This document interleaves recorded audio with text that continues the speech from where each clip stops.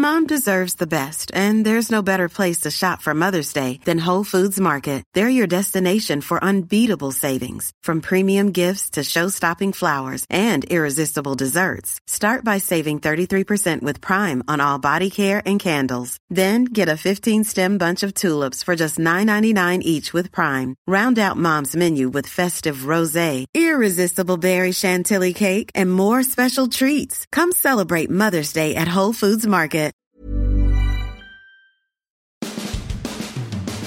You love it, you want it, you got to have it. It's the mailbag question segment of the week. We got all of those coming up for you, answered 100% correctly. Or, hello, your money back. Also, we got some news popping around, both baseball, I guess, and the NFL. Let's start with the National Football League. Matt Ryan, Matty Ice, who is still owed some, $12 million from the Indianapolis Colts, is in line to do a little broadcasting for CBS. Is that the network? That is correct. Columbia Broadcasting System, yeah. So I think he'll be great at that. Funny thing, here's the thing about Matt Ryan, I will say, and boy, it just doesn't seem that long ago that I was watching the Atlanta Falcons just absolutely take apart the New England Patriots in that Super Bowl, and it was, 28-3? I believe that score sticks out to me for some reason. Correct. And, of course, we know the rest of the story. Tom Brady, greatest Super Bowl comeback of all time, wins that game in overtime. They make a movie about it, 80 for Brady, like all that stuff, right? So poor Matt Ryan's had to go, watch the premiere of, this 80 for Brady, which is, I guess, the last 20 minutes is like a recap of that second half. At any rate, I'll say this about Matt Ryan, because at that time, I think he was around 32, 33 years old. He's going to be 38 tomorrow, the next day, Wednesday. And he's one of those quarterbacks that play in this league that were very, very capable of going across the line to extremely good to great, to great and Super Bowl champion. He was a league MVP one year, I believe, the year that they won they went to the Super Bowl. Mm-hmm. And had tremendous record in Atlanta in terms of just wins and losses, made them relevant, got them in the playoffs, and also consider this, was really the guy that more or less replaced Michael Vick, which was hard to do in Atlanta, because Michael Vick was, like the Michael Vick experience. It was phenomenal, especially in that city. People were still wearing his jerseys to the stadium.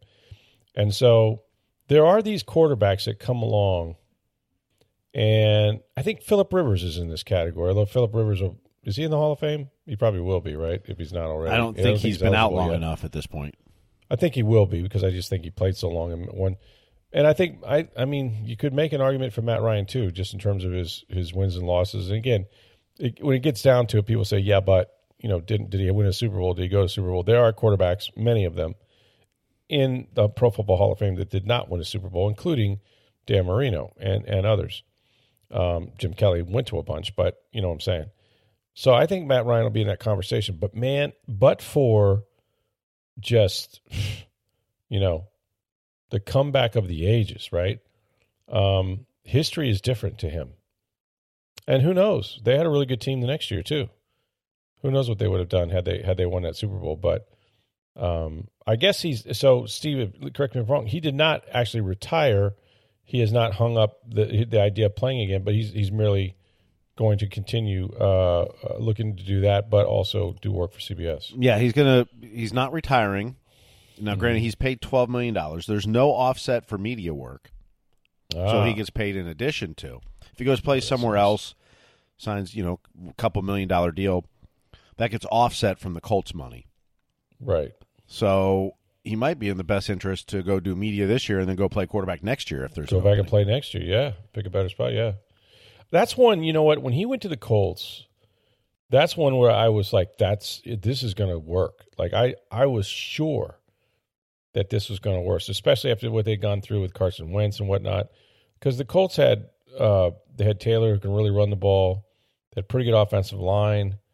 I didn't know how good their defense was, but they had some players. And I really, really bought into in the offseason when I thought that was a perfect fit, and then it wasn't.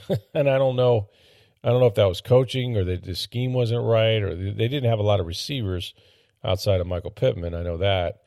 But I was stunned by that. I would have bet that Matt had enough football left in him. And if they could protect him, and that might have been a problem, that they'd run the ball well enough and they'd be good. But it just didn't work out for him. And in baseball, some news for the Rays. Good news, actually, on both fronts. Yonny Diaz, who went out of the game the other day with a bit of a groin strain, and you don't know about those. Lovie Smith used to say, a hamstring, but a groin. He would say groin. You don't know about a groin. And you don't know about a groin. And apparently it's day-to-day, and I think that's better than, 15-day disabled list or something like that. So that's encouraging. And then Pete Fairbanks, who's had a couple ailments, I guess, since we last saw him pitch, he's expected to return as well today against the New York Mets. The Rays had a rare day off in the Big Apple. We'll see if they made curfew or not. But so that's encouraging for. Well, you hope Pete Fairbanks can help stabilize that bullpen, which has struggled. Oh, of late. Yeah. And, if he can take the ninth inning in most games, sure, that puts Jason Adam back to the eighth inning, and then it kind of slots everyone back to where they're more comfortable. And that's what you're hoping his presence could be. And he even talked about it. He struggled watching the bullpen and, wanted to be out there to help as they've been struggling of late. So anytime you can get Pete Fairbanks back, that's a good day for the Rays. Yeah, just hoping he can stay back and hope that the condition he has where he loses feeling in his fingers based on if it's a cold weather, I hope they figure out something there because you certainly want him to pitch somewhere in October, which could be above the Mason-Dixon line. So you're going to need that. Okay, we'll get to your mailbag questions. We got plenty of those. And I want to say, first of all, we know how you can save money on your electric bill. And they're going up. The cost of electric is going up on all the time. It's called May Electric Solar. They're a family-owned and operated business. They've been installing solar electric systems in this area for 13 years. A lot of these companies are out there, but May Electric Solar is committed to you for the long term. They guarantee their workmanship with a 30-year labor and services warranty. That's a lot of years there. Plus, with every installation, you get $750 worth of surge protection for all your appliances. That's what they're calling the May difference. If you visit their Hudson showroom, May Electric displays all their products and conduct on-site testing. You can see what they're going to install. Plus, they do not use subcontractors. All those people up there with the solar panels on the roof, those are Billy May's guys, and you know exactly who is doing the job. So start saving today. Call the solar energy experts, May Electric Solar, at 727-819-2862. You can schedule a free estimate. Lower your electric bill all year long. Preserve those appliances. It's May Electric Solar at 727-819-2862. All right, so we got some mailbag questions. I know there's some about the Rays and the Bucs, so let's get started. We'll start with Sean, who emailed you. It's a little lengthy here. He says, it's obvious the Rays have swagger and confidence we have never seen from this franchise. I believe this is largely due to young players hitting their prime simultaneously. Inevitably, the team will hit a slump, as all teams do. Do you believe the team has the leadership capable of harnessing the egos when times get tough? The Rays' way of pulling pitchers and rotating the lineup is brilliant when winning, but could cause chaos if the bottom drops out. Additionally, do players respect Kevin Cash enough to trust him and the Rays' way during those tough stretches? There's no one like Cliff Floyd on the roster or a veteran coach like Don Zimmer around to lean on for guidance and perspective for the young players. Boy, there's a lot there. I don't know that I'm going to answer all of those in order, but I'll say this. I think what's happening with the Rays that, in the past you would say, yeah, how about, a veteran player that can come in here and sort of settle some of the young guys and teach them. Look, most of these guys are veterans now. They've been through some trials of their own.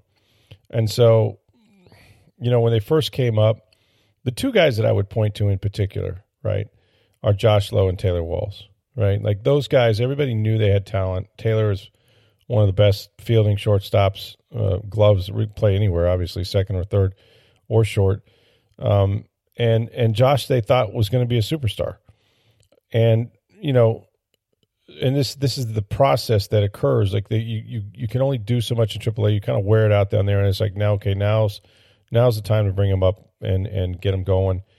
But there's a lot of pressure with that, and they have to learn and adjust to life in the big leagues, to how pitchers adjust to them, and I think that they're a little more too concerned about the results. They see that batting average up there, that big scoreboard every stadium they go to, and if you go for 4, even if you hit 3 screamers, you're still you're pressing, and there's self-doubt, and there's things that that you just haven't seen. You haven't been in that arena. You haven't been in Yankee Stadium. You haven't been to Fenway Park. Like, you got to calm the nerves. I mean, it's a failure sport, and they played it their whole lives, and they know that, but it's just different when you do it in front of, 45,000 people at Yankee Stadium as opposed to Durham. And so I think those guys now know that they're good major league players, and they're both off to terrific starts, especially at the plate. I mean, Walls could do it with the glove, and for that matter, Lowe can too, because he can really run. He's a good outfielder. So they have veterans around them if they need them, right? Guys that have been in the league for a number of years on this ball club already. But then you're young. Now you have something else, which is like superstars. I don't remember the Rays really going back almost to 2008 when they went to the World Series the first time. Like, they have dudes, Randy Arozarena, Wander Franco, Yandy Diaz, who's a veteran player that has gotten better each year and is, terrific leadoff man, and now just, hitting the long ball. I mean, a lot of these guys now, Taylor Wall's on pace to hit, 28, 30 home runs, for God's sakes. And he wouldn't even playing every day. So you've got a lot of guys all the way up and down and through that lineup. I was listening to an interview they had. Brandon Lau and Josh Lowe, if that's not confusing enough, on MLB Network, because they're in New York and they had a day off. So I guess they went to their studios. And they were both kind of talking about it. And they were like, in spring training, we're all kind of scattered. It was weird because we were in Orlando for a while. We couldn't go to Port Charlotte because the hurricane destroyed the facility. Then we were in St. Pete for a while, but then the minor league team wasn't with us when we moved back here.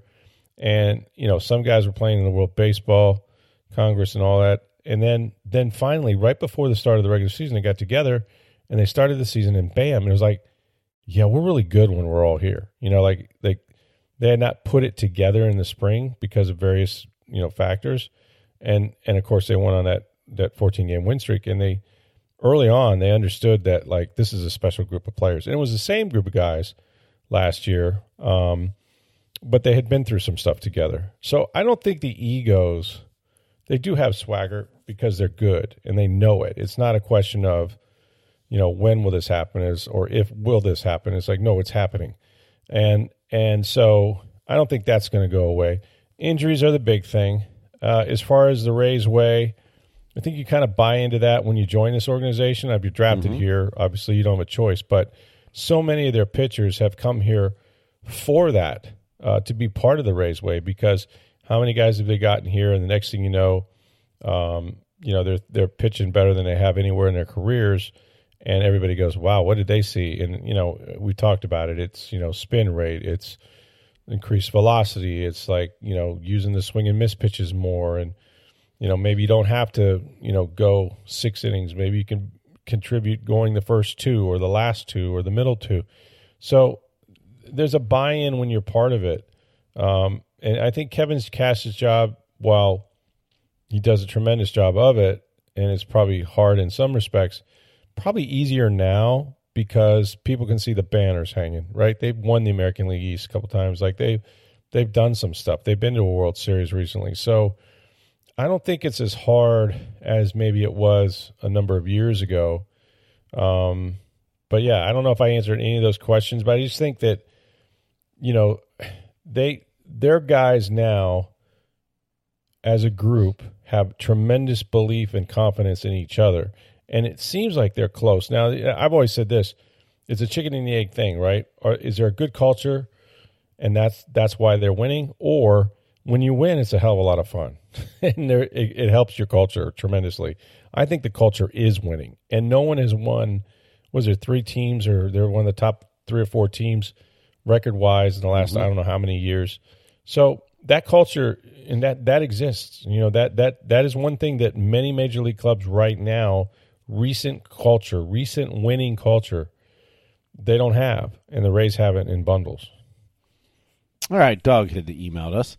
He said, what is the device the first base coaches carry in their pocket and pull out when a man is on base? It looked like the Yankees' first base coach was timing the runner when he used it, but I don't see why he would do that. Both the Yanks and Rays' first base coach use it and carried it in their pocket attached to what appears to be a wire. Well, correct me if I'm wrong, Steve, and I haven't talked to a first base coach in a while. I believe that is called a stopwatch. Yes.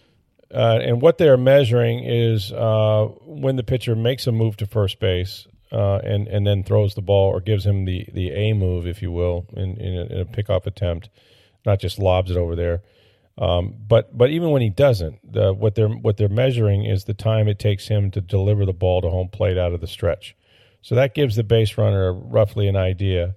Is he long to the plate? Is he short to the plate? Does he vary sort of what his routine is? Does he leg kick one time and then take a short step the next time? Like, you're just looking for any advantage you can, but primarily that thing in his hand, I believe, is a stopwatch, and they're trying to relate some information to the base runner to give him an idea of just how quick he is to the plate. Yeah, it's purely for base running and moves and everything else, so that you know whether you're going to steal or not. So, JP had, I believe he tweeted us. Or no, this was an email. He says, curious, why did the Rays take a train to New York? I know Baltimore isn't extremely far from New York, but wouldn't a flight have been quicker, especially in the middle of a long road trip and after a 6:40 game? I've not talked to the Rays about this. I don't know if it is quicker, to be honest. By the time you take a bus to the airport. That's what I was going to say. Yeah, and TSA, you'd still go through TSA, and you may do that to some extent with a train too. But it may not be quicker. And the one thing I know about Baltimore in particular, like, they were coming from, that's that Baltimore, D.C. area. There is, right there at the ballpark, I mean, the station is literally, a couple of blocks away maybe, if that. Yep. You can catch that train not far from Camden Yard, Oriole Park, Camden Yard, and it'll take you to New York. So I'm guessing that, by the time you got on a bus, got everybody loaded up, got to the airport, got everybody unloaded, even if they took you to your charter flight, loaded everybody up again, flew somewhere, unloaded people to a bus. Like, I'm just guessing that they probably would have chewed up more time than what it took them to just get on the train and go. Plus, and this is not a small thing, culturally, I'd take a train every day. I mean, you have more room to spread out. Lots of more room. You can sit there at a table and play cards, and it's wider than an airplane typically. You're not in an airplane seat per se. It's just better, man. And it's a little bit of old school too, a little bit of nostalgia. Like, that's that's how the ball players used to travel back in the day, and so you get to have a different bonding experience. So I think it was all of that. Probably convenience, probably something different. The one thing you try to do whenever you are in a major league season, 162 games, is break monotony when you can, right? Anything that's different is cool. And that's why, back in the day, like, Joe Madden would have the theme, getaway days and, sort of the road trip attire and stuff. It was just merely to break the routine, to get guys loose, to take the drudgery of travel and all, because it's a long road trip. So I believe that's why they did it. I haven't talked to anybody, but I would imagine that. I had wondered if they were going to switch hotels in New York just to break up that monotony instead of, 7 or 8 nights in a row. I believe they're staying in the same hotel the whole trip. So they stay in Manhattan. Midtown Manhattan. You bus out to the Bronx, Queens, and then Queens. Bronx. Yeah. So, but I had wondered if they were going to switch just to break it up, but I don't think they did. So yeah. Well, the good thing about staying in the same hotel is listen to BA and those guys talk about, like, the advantage of playing as long as they are in New York was because players are creatures of habit. And I mean, some guys have to eat Wade Boggs used to have this thing where he had to eat at the same time every night and the same meal, and he'd go hit batting practice at the same time, all that stuff. But because they're creatures of habit, you travel so much that, you have to learn, hey, where's my Starbucks, right? Or where's my, my coffee place, or where's my breakfast place, or and by staying in the same hotel, they'll get into a routine. They'll figure that out early, and then they have their routine for the whole week, as opposed to, okay, let's go to another hotel, and now I got to figure out where I'm going to do these things. So that's an advantage too. Michael had tweeted us. He says, since 1998, what past Rays team can you remember that's as talented and has the most likability factor than this team? Wow. That's a tough question. I mean, I thought they were pretty likable when you remember the crazy Game 4 with Brett Phillips and the whole walk-off and the airplane thing. And to me, that was a really likable team. Rosarena had just busted on the scene. He went nuts. Remember, he just went crazy in the postseason. Blake Snell was dealing that day. Of course, they'll forever be. Well, that wasn't that day. That was 2 games later in Game 6. Yeah, that's right. That's right. But yeah, that was that World Series team. I mean, Kiermaier and Brett Phillips, and that was a very likable team. Yeah, I think the team in 2008 was likable. Although some of that may have just been the whole going from worst to first, the Devil Rays, and worst to first, and but you had some great young players like. But Longoria was a rookie. BJ Upton was a You had some stud Carl Crawford, right? I don't know if there's ever been a Rays team as talented as this one. I can't remember. I mean, starting assuming they were 100% healthy. Glasnow, McClanahan, Rasmussen, Springs. No way. I mean, they haven't had they had Shields and Price and Garza, and they had some, and then Archer followed and Cobb. And, I mean, they've had some great starting pitching, but I don't know if there's a starting rotation better than that one if they're all healthy. Right.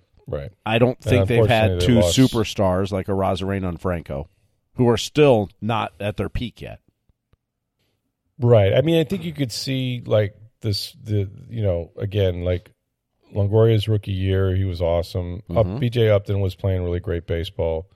So they had some, and superstar might not be the word you'd use with BJ as you look back now, but there was a time when he was a damn good center fielder and did a lot of things, hit home runs. And but yeah, no, I would agree with you. You've got two bona fide, and really, you can't overlook this guy. Like Yonny Diaz, man, has been just a tremendous player for them, for all that he does. His ability to play third and first, lead off, hit with power, hit for average, have a 400 on base percentage plus. He's another guy that's just great, So they've got a number of them, and the ones they brought in, have all kind of meshed well and have contributed. And I think their catching situation, Christian Betancourt, Betancourt's been great for them, and both, with the power and behind the plate. So it's been a while since you've seen this deep of a lineup, this diverse, righty or lefty. Like there's not really any holes in it. It used to be, if they get past the fifth hitter, you're looking at 12 outs, but throughout the course of a game, but you can't really say that anymore. All right, Tommy had written us. He says, hey, Rick, any reason why Yonny Chirinos is not in the rotation and instead is working behind an opener? Are the Rays limiting his innings? I think as he's working his way back a little bit, they want to, kind of see where he can best be utilized. I would not be surprised if Yonny Chirinos winds up eating up a lot of these innings and maybe even starts, I think for guys like Yonny, and there's a handful of others, they really like starting them with the 6-hitter, the 7-hitter, the 8-hitter in the order. Not starting with your best hitters at the top. I mean, that's really what the opener did, is you brought in and Ryan Stanek was really good at it when he was with the Rays. And you bring in a guy who's throwing 98, firing it in, gets through your first 4, 5, 6 hitters, hopefully.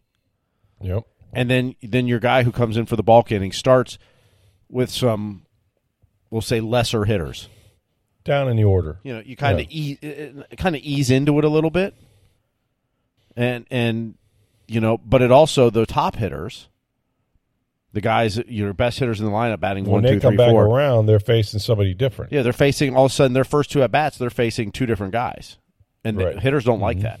They'd rather they want to see you as many times as possible. Absolutely. And so if you're not sold on the pitcher as being ready to go and your top of the order type pitcher, top of your rotation guy, then the opener sometimes helps these guys.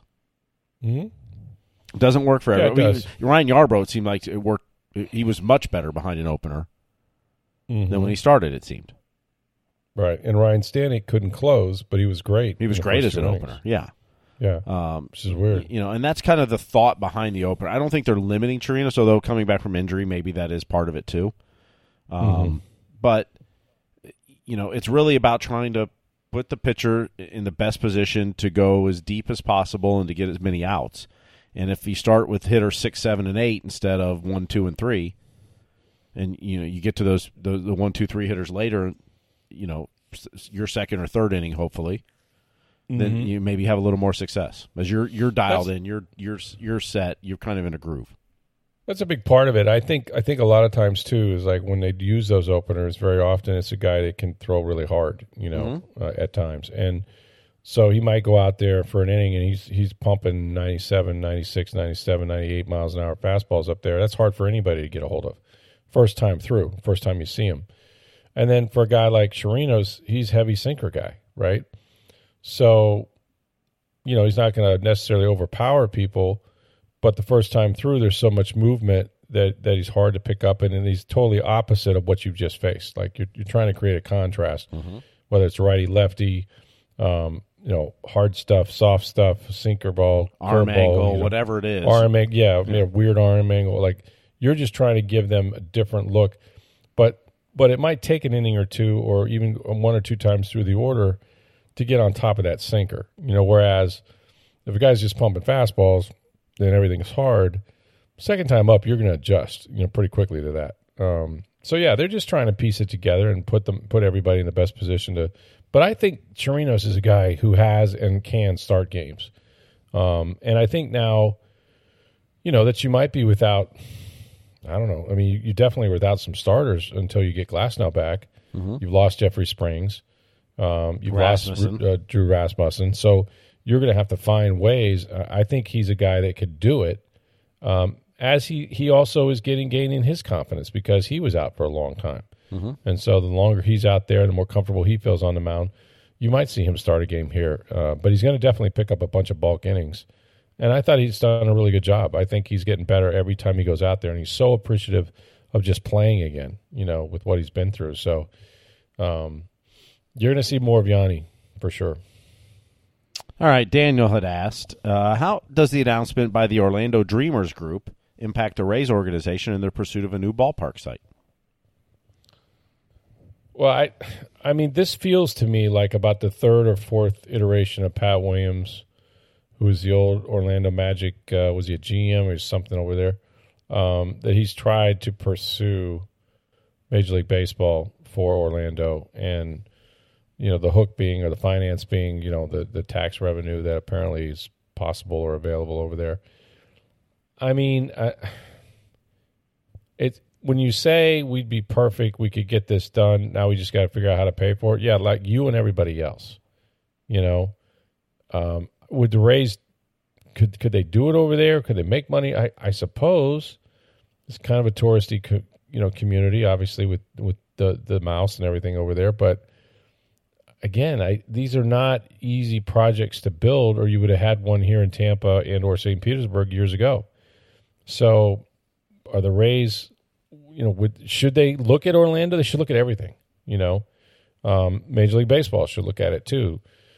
All of Central Florida is growing and growing fast, but I think Tampa Bay is probably where Major League Baseball wants them to be. That's why they nixed the Montreal plan, and so they've got a lot of history, a lot of sweat equity in this area, and they really are. I feel like they think they're close to making something happen here, So I don't think it's going to happen in Orlando, at least with the Rays. But, he pops up, with uniforms. And, this is like, at least, like I said, the second or third time that he's kind of pitched this. And every time it's when there seems to be, a lot of consternation about what the Rays are going to do. And, they're having trouble. And no one's made a decision yet about where they're going to be, Tampa or St. Pete. So I'm not surprised, but it seems like I've heard this song before. So I don't have much faith until somebody shows me the money. Same as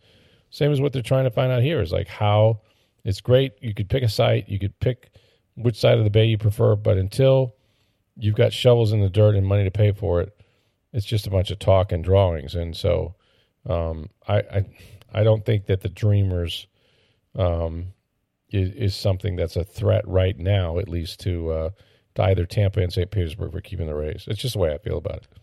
Well, Michael tweeted us. He asked, what's the latest news on the Rays Stadium talks, and what do you think is the appropriate amount of taxpayer dollar contributions? 25%, 50%, 75%? I think it's a sliding scale. The more I hear, what I hear, and I don't hear a lot, but what I hear is that the Rays being the group that was picked to potentially develop that area around where the Trop is now, with the plan being that they would build a stadium,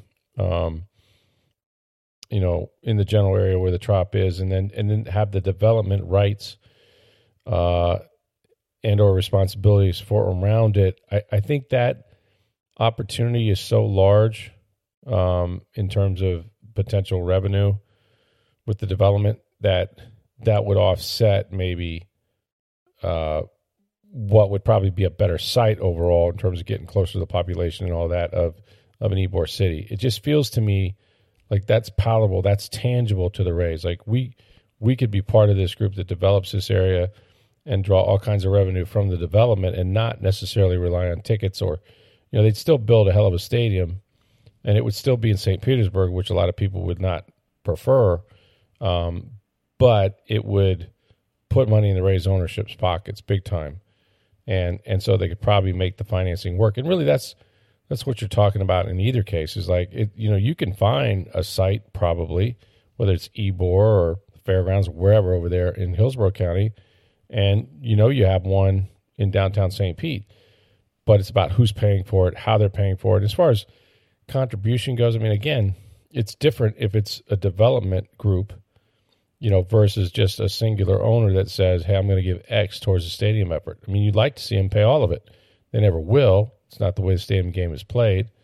But it'd be sure nice for them to have, a 50% stake in what was built. I also don't think that's going to happen. So, that number is arbitrary in many ways. Like, it depends on where the actual costs are coming from. If it's from development, is it from taxes? Is it from, I remember Raymond James was built and what seems to be pretty inexpensive these days, but it was part of a tax referendum that they added construction of a new stadium for the Bucs as part of a referendum for a half-cent sales tax in Hillsborough County that was also going to go to fund emergency workers and schools. So who's going to vote against schools and emergency workers? And by the way, there's something here for a new stadium as well.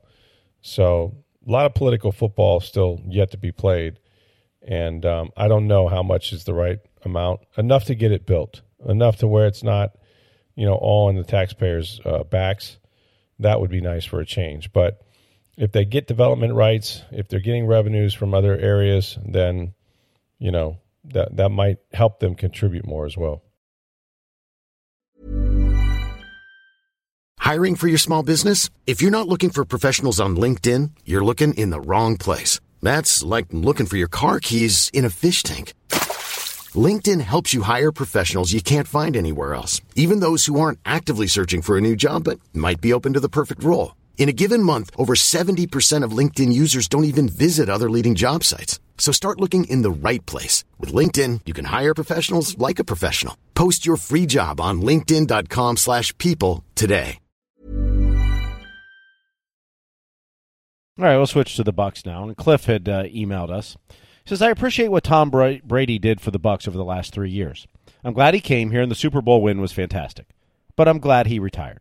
There's no official statistic for what I call a surrender play, but I wish there was one.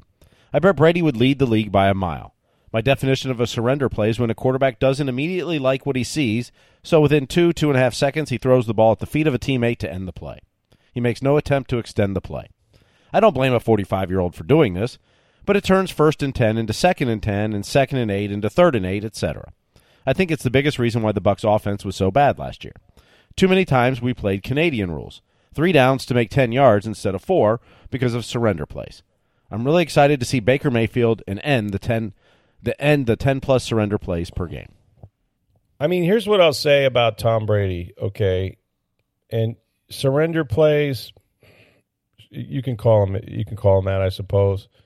I would call it really smart football in most instances.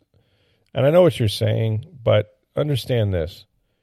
That as bad as that offensive line was a year ago, and folks, it was bad, okay? Donovan Smith is not here because he was not good. And he played 8 seasons and was a pretty serviceable left tackle and won a Super Bowl and did a lot of great things. But the tape was not good, so he's gone. Luke Gedeke struggled mightily for 7 games, moving from what was his natural position at right tackle to left guard. Not good, okay? You lost Ryan Jensen, maybe your best offensive lineman, the center, the guy closest to Brady, the one he relies on the most to get the line calls, all of that, gone. Robert Hainsey took over, not great. You know, Ali Marpet retired, and, you know, you're kind of like rotating guys like Nick Leverett, and, you know, they had Shaq Mason, who they've since traded because they didn't think he wasn't any good. They traded him to the Texans, and he just got a big deal with them. So it wasn't a great offensive line. Yet, despite all this, and the inability to run the football, because remember, they were last in the league in rushing, last in attempts, and last in yards per carry. In other words, they sucked running the football. Whether a lot of people would tell you at one Buck place, well, we didn't run it enough. Well, okay. You want to run it enough, but you're running it for 3.4, so good luck. But having said all that, against that backdrop, the Bucs gave up the fewest sacks in the NFL. Listen to me now. The fewest in the NFL. 22. Why? Because Tom Brady wasn't getting hit. Tom Brady wasn't going to stand back there and get hit. You know, Tom Brady plays quarterback different than anybody has in the league ever. I mean, he's the greatest of all time, but he plays from the pocket. You're not going to see him scrambling. You're not going to see the bootlegs and the waggles and all the deception and all that. So because everybody knows where he is, that ball's coming out. And under the best of times, it was going to come out in 2.5 or so. Well, when Brady felt he wasn't protected, which was often last year, it was coming out quicker than it ever has in his career, 2.2, 2.25, 2.3. And when you do that, you really limit the amount of plays that you can make down the field, right? Like these guys, they got to have time to win off the line of scrimmage at the very least. And so defenses knew the ball was coming out quick. They were squatting on routes, making it very difficult. And, yeah, I think at times Brady was guilty of, you know, playing hot potato with that thing too much. He wasn't going to stand in there and stare down the gun barrel like he had, especially last year. I don't know if it's because he was 45, closer to the end, maybe realizing this could be the last year and he didn't want to get hurt. Or he understood this, and he would say this to us all the time, and I've talked to him about it. It's like, look, I would rather lose 2 or 3 games and still be able to play the next one than to get knocked out and be done and not be on the field for my team. Because Tom Brady knew this. The only chance some days, and certainly the best chance, but some days the only chance that his team had to win was if he was playing. And if he's going to stand in there and take shots and potentially get hurt, he can't help them. That's not what he was about. He's a zero-sum guy. Look at his record, his track record for, you know, he's missed parts of one season. He got the torn ACL, and he missed that season. After that, guys played damn near almost or probably every single snap at a position where how many quarterbacks go down? I mean, it doesn't seem like, you know, there's some organizations can't keep a quarterback healthy. And Tom Brady is there for his team week in, week out, every single week. And he's there because he's smart enough to read the coverage faster than most people and know when the journey's over.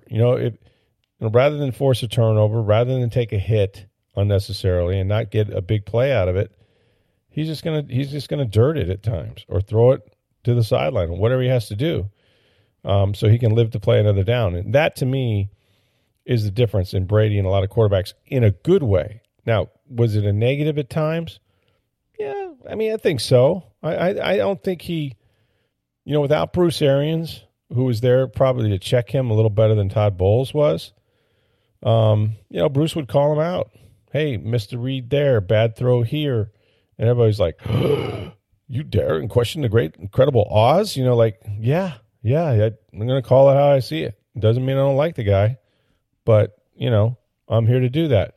You'd never get that from Todd Bowles, And so, Brady played the position the way he felt he had to help his team, to stay healthy, and to win. And so I don't find fault with him, but I would agree with you. We could all sit down and look at the tape and say, yeah, he's even for him, he's getting rid of the ball much sooner, and it must be because he doesn't trust his protection. And, oh, by the way, who would, right? Those guys just weren't very good in front of him. And so that had a lot to do with it as well. All right, Jeff tweeted us. He says, Rick, I know you don't like draft grades, but what is your knee-jerk reaction to the Bucs draft class? 1 to 10, A through F, excellent to terrible, whatever grading criteria you'd like to use. Well, he said it. I don't like draft grades, but he's going to force me to give him grades. So, I don't really you can just give him his money back if you want. Right. I don't like spinach that much, but I'm not going to sit here and eat it on the podcast for you. You know what I'm saying? Like, what are we doing? So, hey, Rick, you don't like something. Will you do it anyway? Sure. Because you guys are paying us so much money, we're going to do it. I'm going to give you a draft grade here for the Buccaneers. My draft grade is I don't have the first clue. You know what I mean? I think it was okay. Look, I always say this. It seems to me, correct me if I'm wrong, but it seems to me, if you get the first round pick or even just your first pick, whether that's whatever pick that is, right? Sometimes they've had their first pick was in the second round. If you nail that one, like if you hit that one out of the park for a nice home run, everything else seems to fall in well afterwards, right? It just kind of feels that way with any team, and especially this one. So I would say, if you're talking about Kalijah Cansey, okay, need position, unquestionably. You need defensive tackles. You don't have Akeem Spence. You don't have Will Golston. He's a different type of body that you've had in the past. He's not the 335, 340 guy that you can sit next to Vita Vea and have 700 pounds of defensive tackle, which is pretty awesome at times. But also, what have we found out? That they make those big guys run. They're going to slam it up into the brick wall. They're going to go perimeter on you. So if Cansey is all that they say he is, and of course he draws comparisons to Aaron Donald because A, he went to Pittsburgh, and B, they're exactly the same size and play with the same sort of tenacity, and they can rush the passer, which you don't get very often. So it's sort of an evolution. If that works, if he's that guy, then I think it makes the other draft picks better. I think it kind of falls in line after that. When they drafted Tristan Wirfs, yeah, that was going to work out. That draft was going to be okay.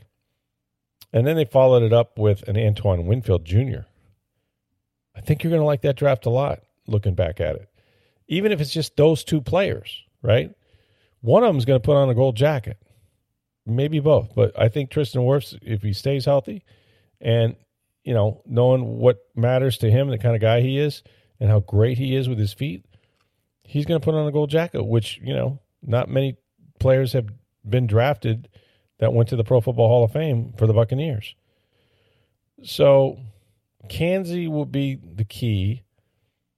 And then you'll have to see if, guys like Yaya Diaby and, some of the other players that, Sebastian Dennis, like if some of those other guys turn into dudes, then it's going to be like a fantastic draft. But even if you don't in the later rounds hit on anybody, as long as you remember, that Kalijah Cansey's a baller, right?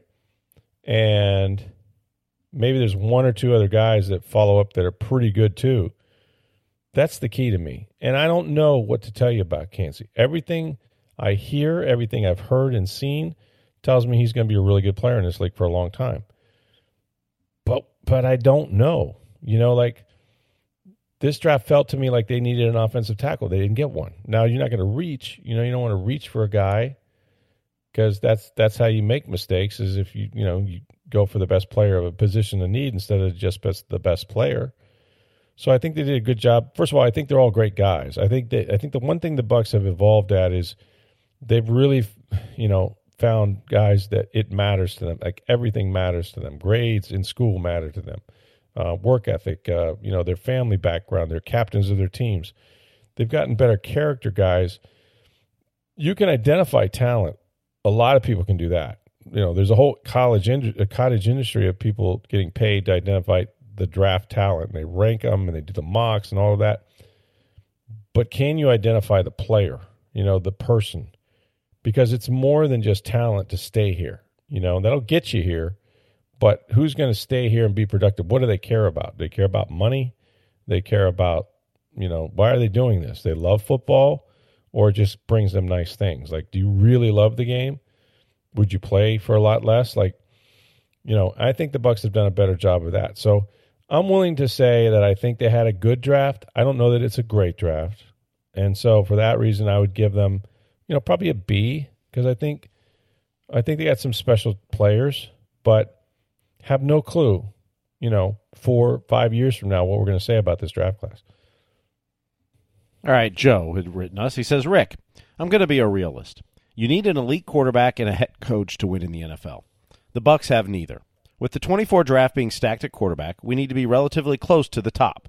If Todd Bowles gets fired, please tell me the team would lean offensive head coach.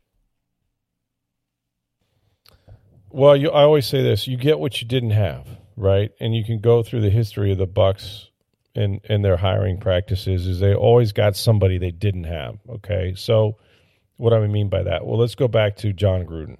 All right, I'll tell you what, man, that surprised everybody. John wins the Super Bowl. He's there for a number of years. He had just re-signed a 3-year deal, and he's an offensive guy, but he loves veterans, right? And he's an experienced coach. He's a successful, experienced coach. But he's constantly chewing up the roster. He wants his veterans, which means spending money on free agents. The Glazers don't want to do that. They have 3 uncapped years. So, boom, they fire John. And who do they hire? Guy, never been a head coach before, right out of the box, African-American, young guy, very young guy, 32 in Raheem Morris. And somebody, quite frankly, that they could manipulate from a personnel standpoint. They even hired his coordinators. And so you had a guy that was heavy-handed with his assistants, knew what he wanted in terms of personnel, basically ran off Rich McKay as the GM, brought his own guy in, and Bruce Allen, who was kind of a puppet for him. And he was running things. And then you took your franchise back and you said, no, we want Mark Dominic to run things on behalf of us because this is our franchise. And Raheem Morris will be so grateful that he's the head coach at 32 that he'll do what we want, a defensive guy. So it was the opposite, right? African-American. So then you go from Raheem to, no, you know what? We had the inexperienced guy that had never been a head coach before, and boy, did he lack head coaching experience. And he was too much of a player's coach, right? And so our teams aren't very disciplined. You know what we need? We need somebody different than Raheem Morris. So we need a proven head coach. We need a guy that's been a head coach before, know what it's like, right? So here comes Greg Schiano, right? Discipline as hell, right? That was the old soundbite we used to play on DAE of Kellen Winslow Jr. talking about how much he hated Schiano. It's like, he's out there, toes on the line, blowing the whistle, right? And he was a hard ass. He was Joe College, man. And a lot of those players kind of, got their backs up. Okay, so that was a train wreck. Had a couple years of that, and so it's like, okay, what do we need now? Well, we need a guy who has done it in the NFL. No more Joe College guy. We need a proven winner, and we also need a guy that understands the Bucs a little bit. That can kind of calm the waters. We've just been through 2 tumultuous years with Greg Schiano, so we need, for lack of a better term, Gerald Ford, right? Who took over after Nixon and Watergate and all of that. So it's like we need a calmer, gentler, but somebody we can trust, somebody that we know. Here comes Lovie Smith, right? Don't go leading the charge, right? Disappointed, I go back to discouraged. But Lovie Smith had averaged 9.5 wins a year in Chicago, proven winner. You've had him before in the building. He's a Buccaneer man. He knows what it looks like, and so you're kind of happy with that. African American, all of that. And of course, that didn't go well, and I think more than anything, they wanted to save Jameis, and you ended up with Dirk Cutter, who had never been an NFL head coach. And then from Dirk Cutter, of course, you got a guy with tons of experience in the league in Bruce Arians. So you always go for what you don't have. So in general, however, most teams, although there's been a lot of defensive coaches win Super Bowls, especially if you consider Belichick as one of those. But it's a coach-quarterback league, and because of that, the closer the coach and the quarterback are to the side of the ball, generally the better you're going to have results with that quarterback. So I would say this, that I will be shocked if and when the Bucs make a change at head coach, that they don't get an offensive guy. I think they absolutely will. I think he'll be here to coach a young quarterback. But I still think the Bucs are going to win too many games to be either, drafting 1 or 2 to get one of the really elite guys. The NFC South is not good. And so for that reason, I think all the teams will be in it. And 9 wins might win the damn thing. Might be 1 win better than last year.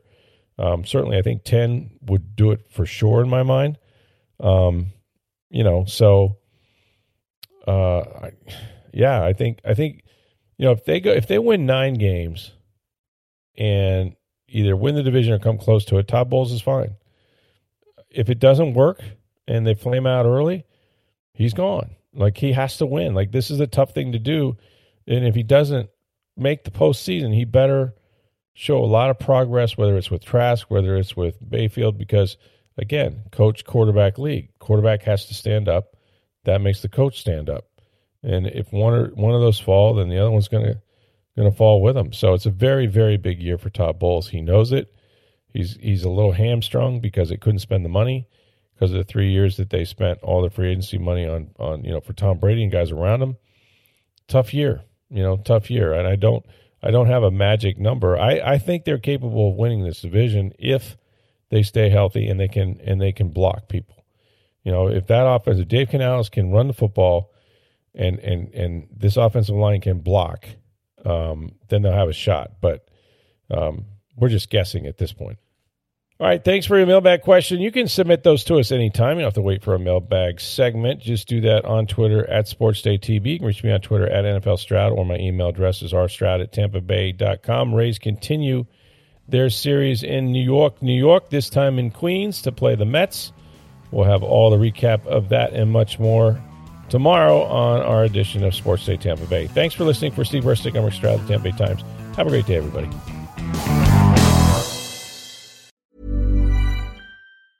Mom deserves the best, and there's no better place to shop for Mother's Day than Whole Foods Market. They're your destination for unbeatable savings, from premium gifts to show-stopping flowers and irresistible desserts. Start by saving 33% with Prime on all body care and candles. Then get a 15-stem bunch of tulips for just $9.99 each with Prime. Round out Mom's menu with festive rosé, irresistible berry chantilly cake, and more special treats. Come celebrate Mother's Day at Whole Foods Market.